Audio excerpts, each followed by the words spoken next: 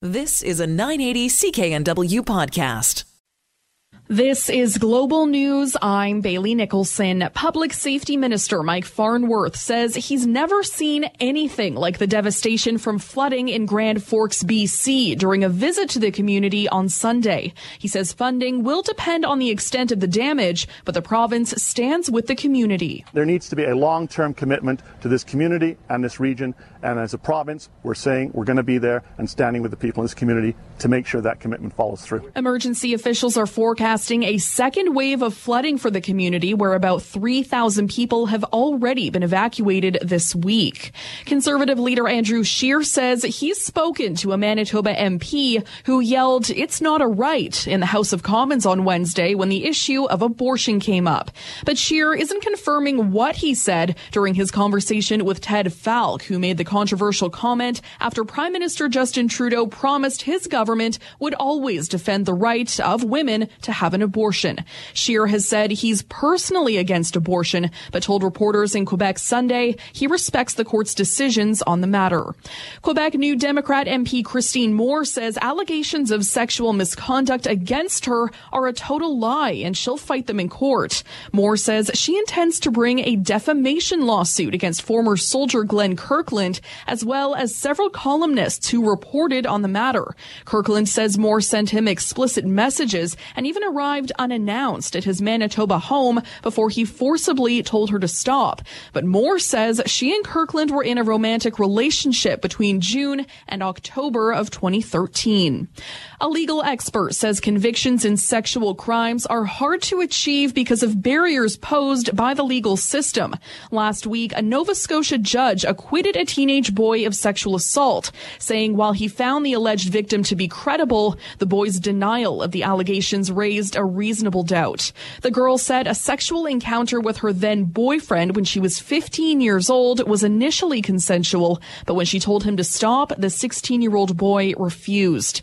Retired Dalhousie University law professor Wayne McKay said these types of cases are complicated since they're difficult to prove, but that the judge has a legal obligation to not convict when they're left with a reasonable doubt.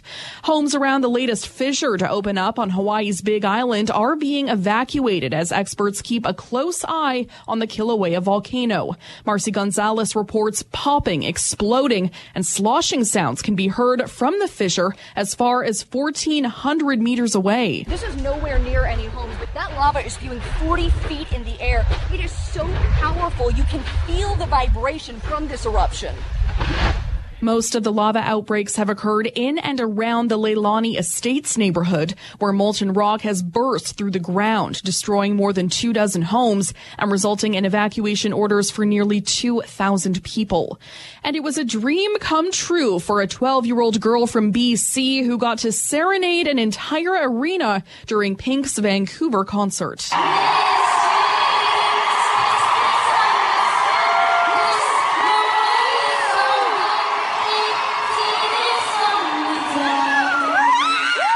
Victoria Anthony started a campaign online asking the artist to let her sing at the concert. Little did she know it would become a reality. It was so incredible, this support, or like the way that everyone was singing along for the chorus and some of the verse, but I think it was really cool getting to see that support. Over to sports in the NHL playoffs. The Washington Capitals won 6-2 against the Tampa Bay Lightning Sunday night. And in the MLB, the Boston Red Sox beat the Toronto Blue Jays 5-3. From the Global News Desk, I'm Bailey Nicholson. Welcome back to this special program of Mother's Day, celebration of Mother's Day here on the Sunday Night Health Show.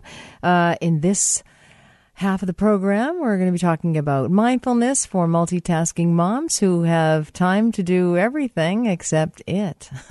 Just kidding. But that's true. You might be very busy and wanting to do so much, working inside and outside of the home, and but not able to bring it down, to focus, live in the moment, and enjoy the moment. So Renee Rechtschaffner of Inward Meditation is going to join me at the bottom of the hour, around 9:30 PST, 10:30 or 11:30.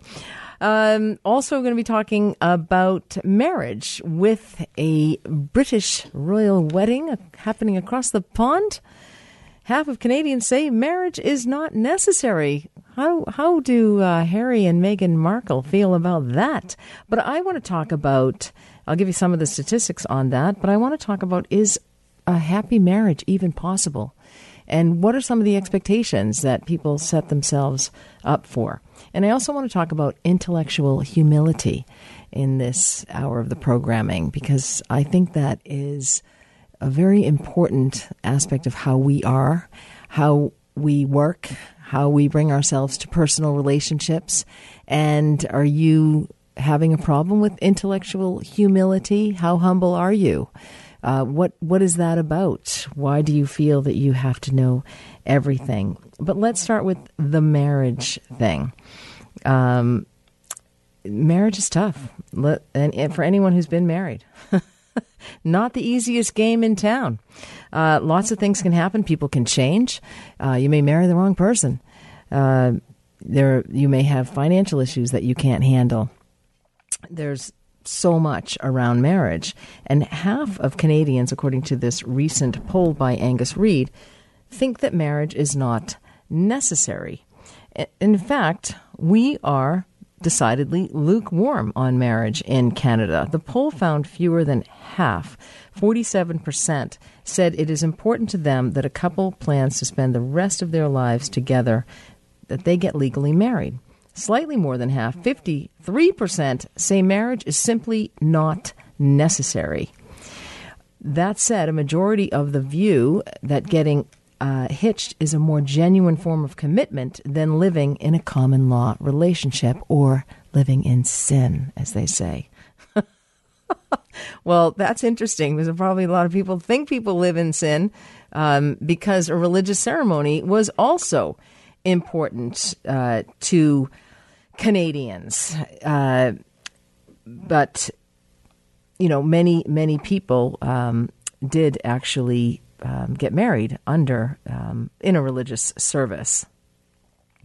But the poll also found that Canadians favor treating marriages and common law relationships identically when it comes to taxation and assets and hopefully healthcare and all of that kind of thing. So that's a good thing. But, you know, I think sometimes marriage is an issue for a lot of people for a number of reasons. There are, you know, expectations around marriage. I often say people expect to get married and they expect to have great sex for the rest of their lives, but nobody's going to talk about that. In fact, I had a patient in my clinical practice, and she is in her 70s, and she is dating somebody who's 40 years younger. I was like, he couldn't just be your son. He could be your grandson. Anyway, he wants to marry her. He's asked her to marry him. She doesn't want to get married again. She's already been married, and she was divorced, and then her second husband died. So she's a widow. But, you know, the one thing about marriage is that people change. We know this in theory, but when you're dating somebody and then you marry them, and, you know, all of a sudden marriage does a whole lot of things to a lot of people. Some people can become super responsible. I've heard people say that, you know, the guy that they were dating was just amazing, and then 2 weeks into the marriage, he was just abusive and screaming at them. And so a lot of people think they got to get a raw deal. Also, religion comes into play here as well, because a lot of people will stay because of the commitment they made to God. And I had a patient tell me that this week, that I said, you know, for 30 years he talked about his sexless marriage. And he said basically that at the beginning, they had actually never had sex. Both of them had been married before, but they had never had sex with each other prior to the wedding. His wife's first husband left. He'd had an affair, and so that marriage split up. So that's a sign that may have been, not necessarily a sexless marriage. That's often a bit of a sign if a guy goes looking for sex outside of the marriage.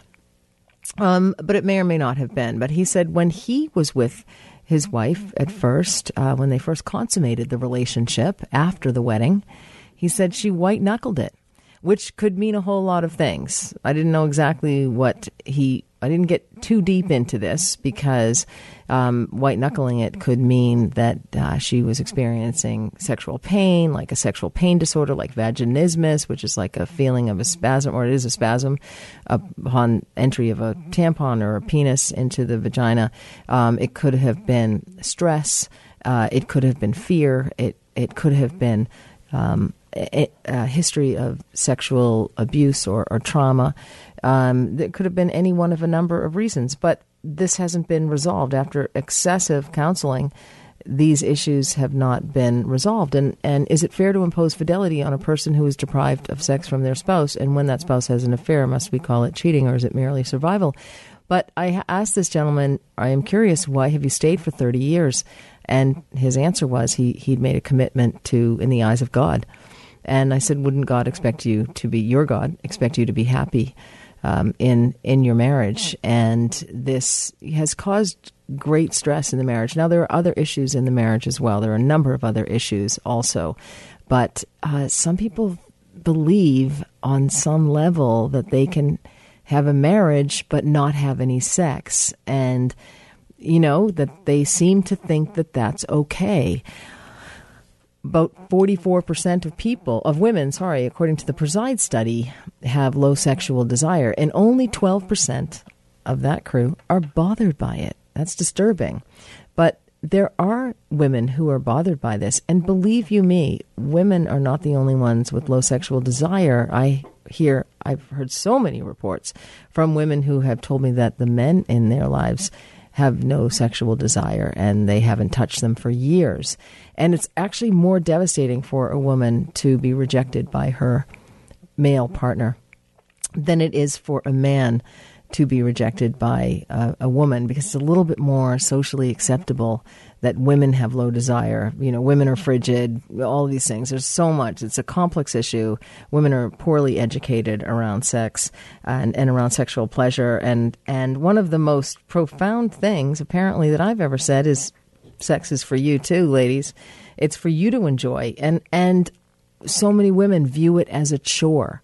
They view it as, they're so busy, they're working, and they say this, I'm so busy, I'm so tired, or they're no longer attracted to their male partner. Maybe he's grown a bit of a paunch, but they know that they can't look to the next 20, 30 years sexless because, it evokes anger in their partner. It causes problems in the relationship. The children see this.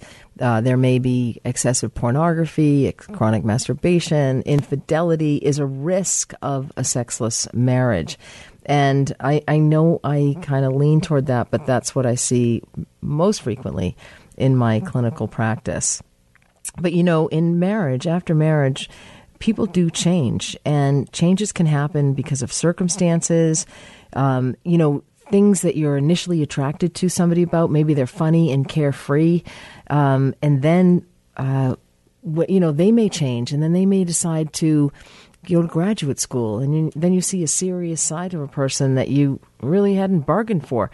Or, what initially attracts us may someday annoy us, and that is significant. It could be somebody who is, just a blast, has so much fun, is, lighthearted, and nothing really matters. And then you get married and have a couple of kids, and they continue to be lighthearted and fun, and nothing really matters, and they maybe don't pay the bills, and they don't really feel like disciplining the children or whatever. And so that can annoy us. And so you don't think that your Prince Charming could actually turn to be, somebody that actually drives you crazy. So, things around organization, messiness, that type of thing, they may change. The person that you're in love with may change different things. And, you have to reframe your thinking sometimes. we often attach our ego to our partner. And, sometimes, especially around the word marrying up. And in the past, this would typically mean we marry somebody who's a higher socioeconomic class. But if we feel we're in a relationship with somebody who is successful and attractive, it may reflect better on us. But it doesn't actually matter. At the end of the day, when the doors are closed, the lights are out, it doesn't actually matter. So, there are certain things to expect in a marriage, and I think that's why sometimes people are not as happy in the marriage. It's so exciting at the beginning, but you're not going to be happy every day. You're not going to be free from doubt. You cannot make your spouse your exclusive source of happiness. You have to find other ways to be happy. Your lives intertwine, or parts of them overlap, but it's not that two people become one. That's not healthy at all. And a marriage, like a house, is a living, breathing entity. And, the person that you might say I do to will not be the same person that you wake up to 10 years down the road or 20 years down the road. Anyway, so important things to think about with marriage. And remember, when you say I do, it doesn't mean I do everything. I'm Maureen McGrath. You're listening to the Sunday Night Health Show. Welcome back to the Sunday Night Health Show. We're celebrating moms tonight. But, many moms or women who wanted to be moms, or many women struggle on this day. Many women who experience infertility, struggling with the ability to conceive or carry a baby to term. Their hearts may be broken today. Women who have lost their moms, that's a club nobody wants to belong to. It can be, especially if it's been recent, it can be an extremely tough day for those women as well. So it's not all celebration. Of course, we know that around the world. This can be a very challenging day for a lot of women. So my heart goes out to you tonight if you are struggling with anything in particular, which is also why I think it's really important that women support other women. And if you have a great story about how a woman supported you as a mom, I'd love you to call me, 604-280-9898 or 1-877-399-9898. In the meantime, I'll tell you one of the most bizarre ways of support I ever received from a woman.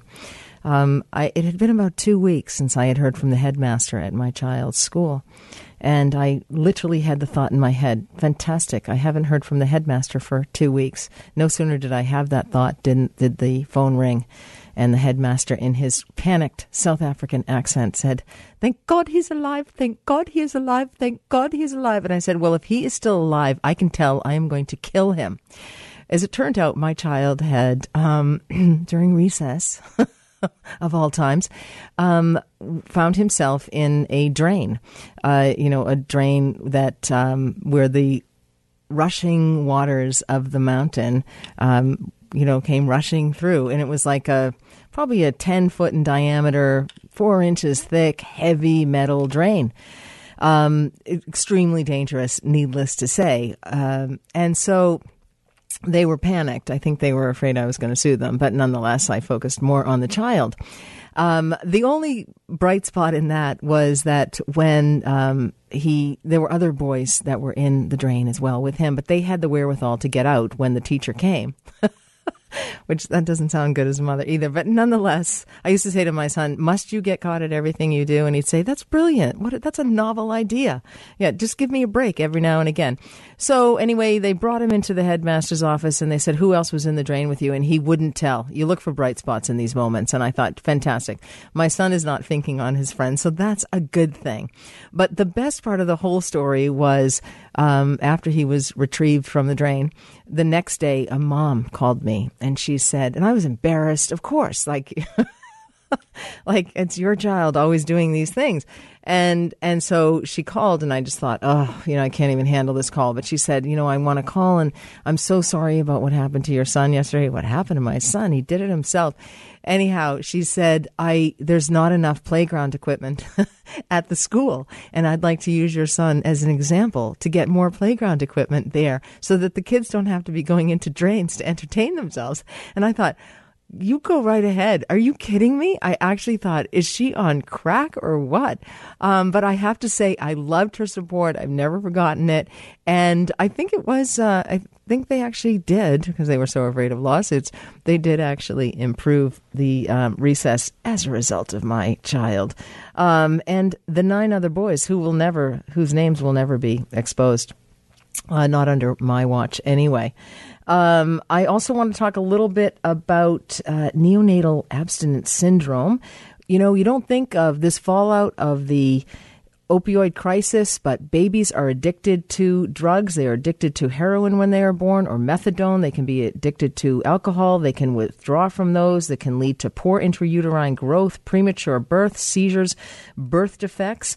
Specific drugs sometimes cause specific problems, and like heroin and other opiates, including methadose, can cause significant withdrawal in the baby, with some symptoms lasting as long as 4 to 6 months. These babies need to be held.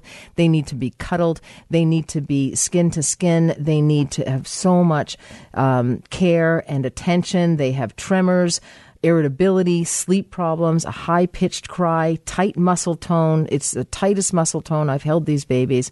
Hyperactive reflexes, seizures, yawning, stuffy nose, and sneezing, vomiting, diarrhea, dehydration, sweating, fever, or unstable temperatures.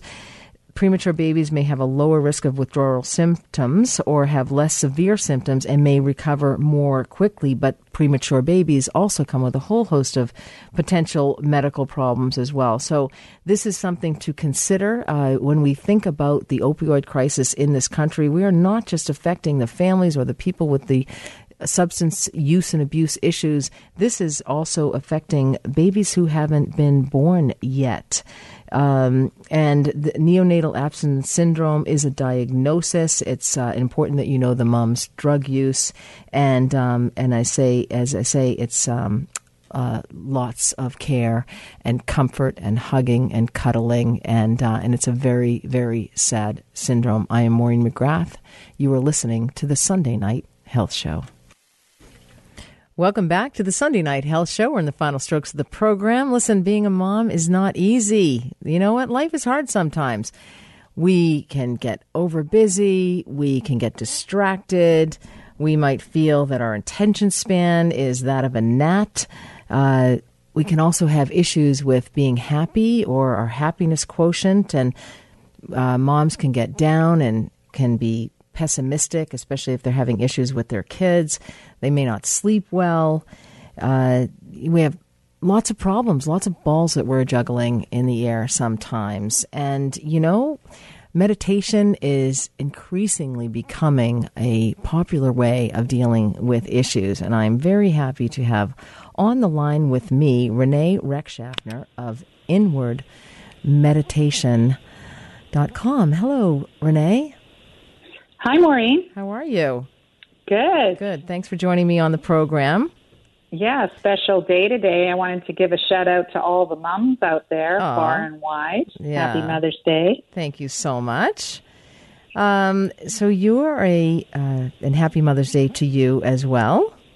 Thank you. You too. Thank you. Okay, we got all that out of the way. We're all in recovery from motherhood. But anyway, so tell me, what is meditation? Well, meditation and mindfulness are skills. They're a practice. Living mindfully, it's a slowing down, moment-to-moment awareness as your life unfolds. Your life is a series of moments, so making the most of them, and then really not judging that and just being fully awake to your life. Now, many moms might live in the past, or they might live in the future, or their lives might be rushing past them. Yeah, that's the busyness of being a mom, right? You're on the go, you're busy, checklist, to-do list, go. You're actually doing, but you're not being. You're not being in the moment. Interesting. And the last person on the mom's list is often the mom herself, correct? Yes. She's doing for everybody else. Type E personality, everything to everybody. Yeah, it's it's part of the nurturing quality of being a mom, I think, putting everyone before yourself. And that's an easy way to get burnt out. One of the things that I really talk to my clients about is putting themselves first, nurturing themselves first, and then they can be more nurturing once they've honored and taken time for themselves. Because many moms approach this motherhood thing quite seriously. Yeah. And they take it as a serious venture instead of, really seeing the humor in all of it. But yeah, I mean, of course, I like that, Maureen. I think, it should be fun, right? You should be enjoying your life. It shouldn't be so serious. When you're doing all those chores and you're, interacting with your kids, make it fun and create those memories for them. And so how can moms who are finding themselves really stressed out about this, maybe they're not good at multitasking, maybe they're going from one thing to the next, maybe they are looking to have a better career. How can meditation help to perhaps improve their cognitive function? And what would they have to do? Like a lot of people will say, I'm not good at it. I don't know how to do it. So how do you do meditation? How do you do mindfulness? Well, meditation is really, like I said, it's a practice. So it's taking time for yourself to slow down and be still, to really go inward and to block off some time for yourself to just sit in stillness. The power of the mind and your thoughts want to take control. They want to occupy your day. And so if you don't kind of fight against that and say, actually, I'm just going to sit down and be silent and go inward into my body. So when you're in your body, you're more present in your life. When you're in your mind, you're in your future, you're in the past, you're rushing ahead, you're in this sort of doing mode versus being mode. So meditation is really honoring yourself and making time to be still and to be quiet. Now, do you have to sit in any weird yoga poses or anything like that, or or any particular pillows, or have incense burning? Like, is this just another task for moms? I know that's what the thing is people say, how can it's just one, you're asking me to do one more thing, but with mindfulness, you can be mindful, instead of waiting. We have a lot of moments in our day when we seem to be waiting, whether it's in the line, at Starbucks, or you're at the doctor's office waiting. Instead of thinking of it as a negative thing, you might go, okay, great. This will give me a moment to just maybe shut my eyes and take a few deep breaths and bring myself into the present moment and just be calm, right? And breathe. And it's been shown to promote better sleep and more positive thinking. Meditation / mindfulness, we're kind of viewing them as the same thing. And it can also help to improve creativity and problem solving as well. So it's extremely beneficial. There's a lot more science behind this than some of the other things, and it's free. But a lot of people will say, oh, I can't do mindfulness because my mind wanders. Is that okay if somebody's mind wanders?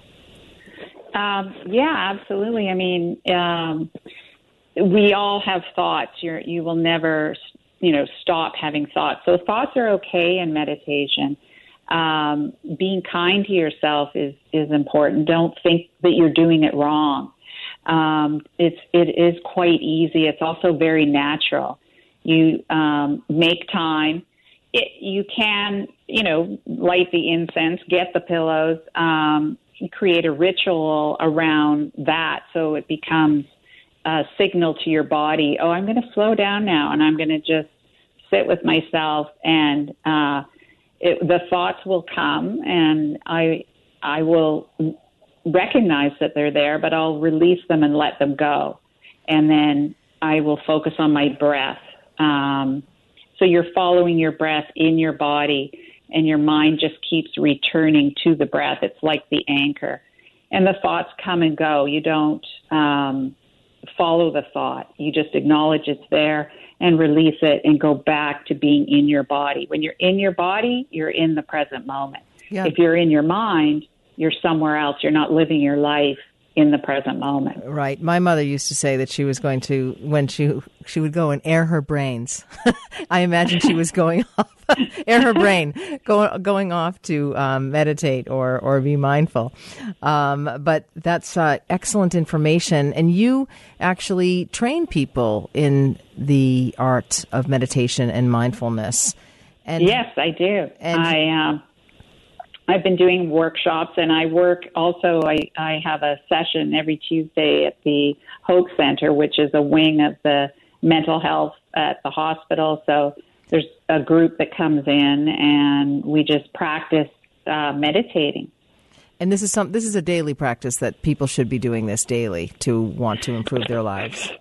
Yeah, absolutely. I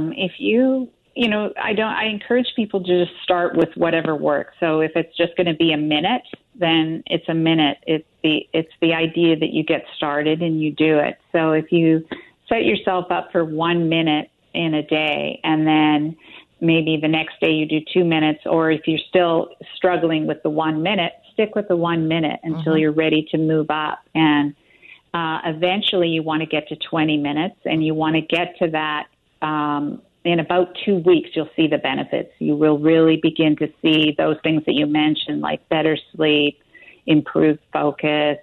It's good also for your health in terms of improved immunity and lowered blood pressure and things like that. So it's incredible, really. Excellent. I'm going to take on the challenge, and I'm going to do it daily for 2 weeks. Good, Maureen. Yeah. I want to hear the results. I'm going to let you know. Absolutely. And you also do Skype consults, which I think is important for people because we have listeners in Calgary and Edmonton and yes, I do. Winnipeg. Yeah. Yes. So that would be, they can go to my website, inwardmeditation.com, or they can reach me by email, inwardmeditation@gmail.com. Thank you so much, Renee. It's excellent information for busy moms and beyond out there. I'm Maureen McGrath. You're listening to the Sunday Night Health Show. Welcome back to the final stroke of the Sunday Night Health Show. Maureen McGrath hosting this program for you. You can always email me, nursetalk@hotmail.com anytime if you have any questions at all about love, life, your health, relationship, whatever. I want to talk about normal loss of desire versus sexual aversion disorder. I talk a lot about normal loss of desire, and there are many times in a woman's life when she will lose sexual desire, and it's very normal as well. It can happen during menopause. It can happen directly after the birth of a child, before or during menstruation or recovery from an illness or surgery, a major stressful event, or the death of a loved one, job loss, retirement, divorce. Basically, any stressful situation can lead to low sexual desire. Being a mother, I'm kidding. This is just as typical. It can be expected. Depression, fatigue, they're also contributing factors to lessening in sexual interest. But there's something called sexual aversion disorder, and that is a much stronger dislike. That's, low sexual desire isn't necessarily a dislike of sex, but it's, it's not feeling like having sex. But sexual aversion disorder is a strong dislike and active avoidance of sexual activity, and it's more so than the normal ups and downs that is low sexual desire. It is characterized not only by a lack of desire, but also by fear, revulsion, disgust, or similar emotions when the person with the disorder engages in genital contact with a partner.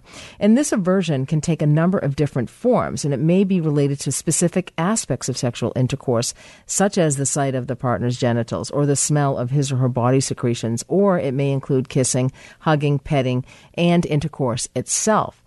It can happen to men and or women. The first case I had seen was about 14 years ago, and it was a young woman around the age of 30. She had grown up with a mother who was a gambling addict, and they had actually lost their house, and the mother would come in late in the night with, drinking, and she would come in with various men, and the girl would hear the sex going on of her mother in the next room. And she, interestingly enough, so her mother had an alcohol problem, and her mother had a gambling addiction. And interestingly enough, she married a man who owned a casino type bar type of place. So, we go to what we're comfortable with sometimes. In some of the cases of sexual aversion disorder, those people may avoid any form of sexual contact, however, are not upset by kissing and caressing, and are able to proceed normally until genital contact occurs. So that can be the significant aspect of it. There are many subclassifications. It can be lifelong, always present, or it can be acquired after a traumatic experience. It can be situational, and it can be generalized, occurring with any partner and in all situations. It can also be caused by psychological factors or a combination of physical and psychological factors. And there are a number of causes. The most common are interpersonal problems in the relationship and traumatic experiences. There can be unhappiness in the relationship with the discovery of infidelity, major disagreements over money or family roles. There can be domestic violence. And these traumatic experiences are typically caused sort of the generalized variety. Also, some possible traumas such as rape, incest, molestation, or other forms of sexual abuse also are risk factors for sexual aversion disorder. Both men and women, as I said, can experience sexual aversion disorder. It's more common in women than men, possibly because it is tied to more violence. More women are likely to be victims of rape and other forms of sexual assault. It's difficult to ascertain the percentage or the incidence of this because it's a difficult subject to discuss. There are normal fluctuations in desire that are associated with life stress, but the diagnosis of sexual aversion disorder is typically made when the affected person or his or her partner mentions the problem itself or the dissatisfaction with the relationship to their doctor, gynecologist, psychologist, psychiatrist. And of course, you'll need to have a physical exam, a full physical exam, both partners, in fact, to rule out any other physical causes of the affected person, rule out STIs, sexually transmitted infections, any physical deformities, or lack of personal cleanliness, because that can actually be a cause of sexual aversion disorder. And this actually can be treated, but you want to treat the underlying cause. And it's usually a course of psychotherapy for the psychological conditions that may be causing the problem, or it can be marriage counseling or couples counseling can be appropriate if the disorder concerns the spouse. There are some medications that can be used to treat symptoms that may be associated with sexual aversion disorder, like panic attacks. So sometimes an SSRI might be prescribed if it's causing particular distress for the person or in the relationship. And so there's, the treatment, especially if it's addressed from a psychological standpoint, if it is a psychological disorder, treatment can be very successful. The thing is, there are so many treatments for so many of these issues. And I want to move on to another situation that you may not think about, because we think of them as healers, and they do such great work, but it is really a service industry to be. You are part of a service industry if you are a physician. And physician suicide rate is the highest of any profession. I was quite surprised to hear that one doctor commits suicide in the U.S. every day. It's the highest suicide rate of any profession. And the number of doctor suicides, 28 to 40 per 100,000, is more than twice that of the general population. And the rate in the general population is 12.3 per 100,000. Doctors who die by suicide often have untreated or undertreated depression, or may be suffering from another mental illness. And this fact underscores the need for early diagnosis, treatment, and, dare I say, reduction of the stigma that is still associated with mental illness. This is a sobering statistic for me. These findings were presented recently at the American Psychiatric Association meeting. They also spoke, there's a little bit of a gender divide here, and female physicians attempt suicide far less often than women in the general population, but their completion rate exceeds that of the general population by 2.5 to 4 times. And it also equals the completion rate of male doctors. It's hard to understand why these rates are so high, but some of the most common reasons are, as I said, mood disorders, so depression, alcoholism, substance use and abuse. These are high-stress jobs. You have to talk about being everything to everybody and having to know everything, and that's where this intellectual humility comes into place. Doctors can be guilty of that, feeling that they have to answer, have to give everything. They have to know everything. And there are benefits of admitting something when you don't know. You need to disagree with yourself every now and again in life because it can be impacting your personal and professional relationship. There have been studies done at the University of Toronto, in fact, about intellectual humility. And when they actually did these studies, and we're running out of time, so I can't really review the type of study that it was done, but they found the more intellectually humble students were, the more intellectually humble students were, the more motivated they were to learn and more likely to use effective metacognitive strategies like quizzing themselves to check their own understanding. So humility is a good thing. Being humble can help you to be better and more engaged in your relationship and can help you to be perceived better at work. And you know what? It's okay to say, I don't know the answer to that, or maybe I got that wrong. There's nothing wrong with that because you can, of course, butt heads against somebody else when you act like you know everything. And you know what? Nobody knows everything except me, of course, and Andrew. He's the other one, too. The two of us together, we know it all. Andrew, thank you so much for another bang-up show. Really appreciate your help, especially with our new phone lines. And if you want to go to my website, it's backtothebedroom.ca. Follow me on Twitter at @back2thebedroom. Keep the dial right where it is. My friend Drex is coming on right after me for The Shift, and it's a great program. I'm Maureen McGrath. You've been listening to the Sunday Night Health Show. You've been listening to a 980 CKNW podcast. Listen live at cknw.com, the Radio Player Canada app, tune in, Amazon Alexa, HD Radio at 101.1 FM HD2, and on the AM dial, 980 CKNW.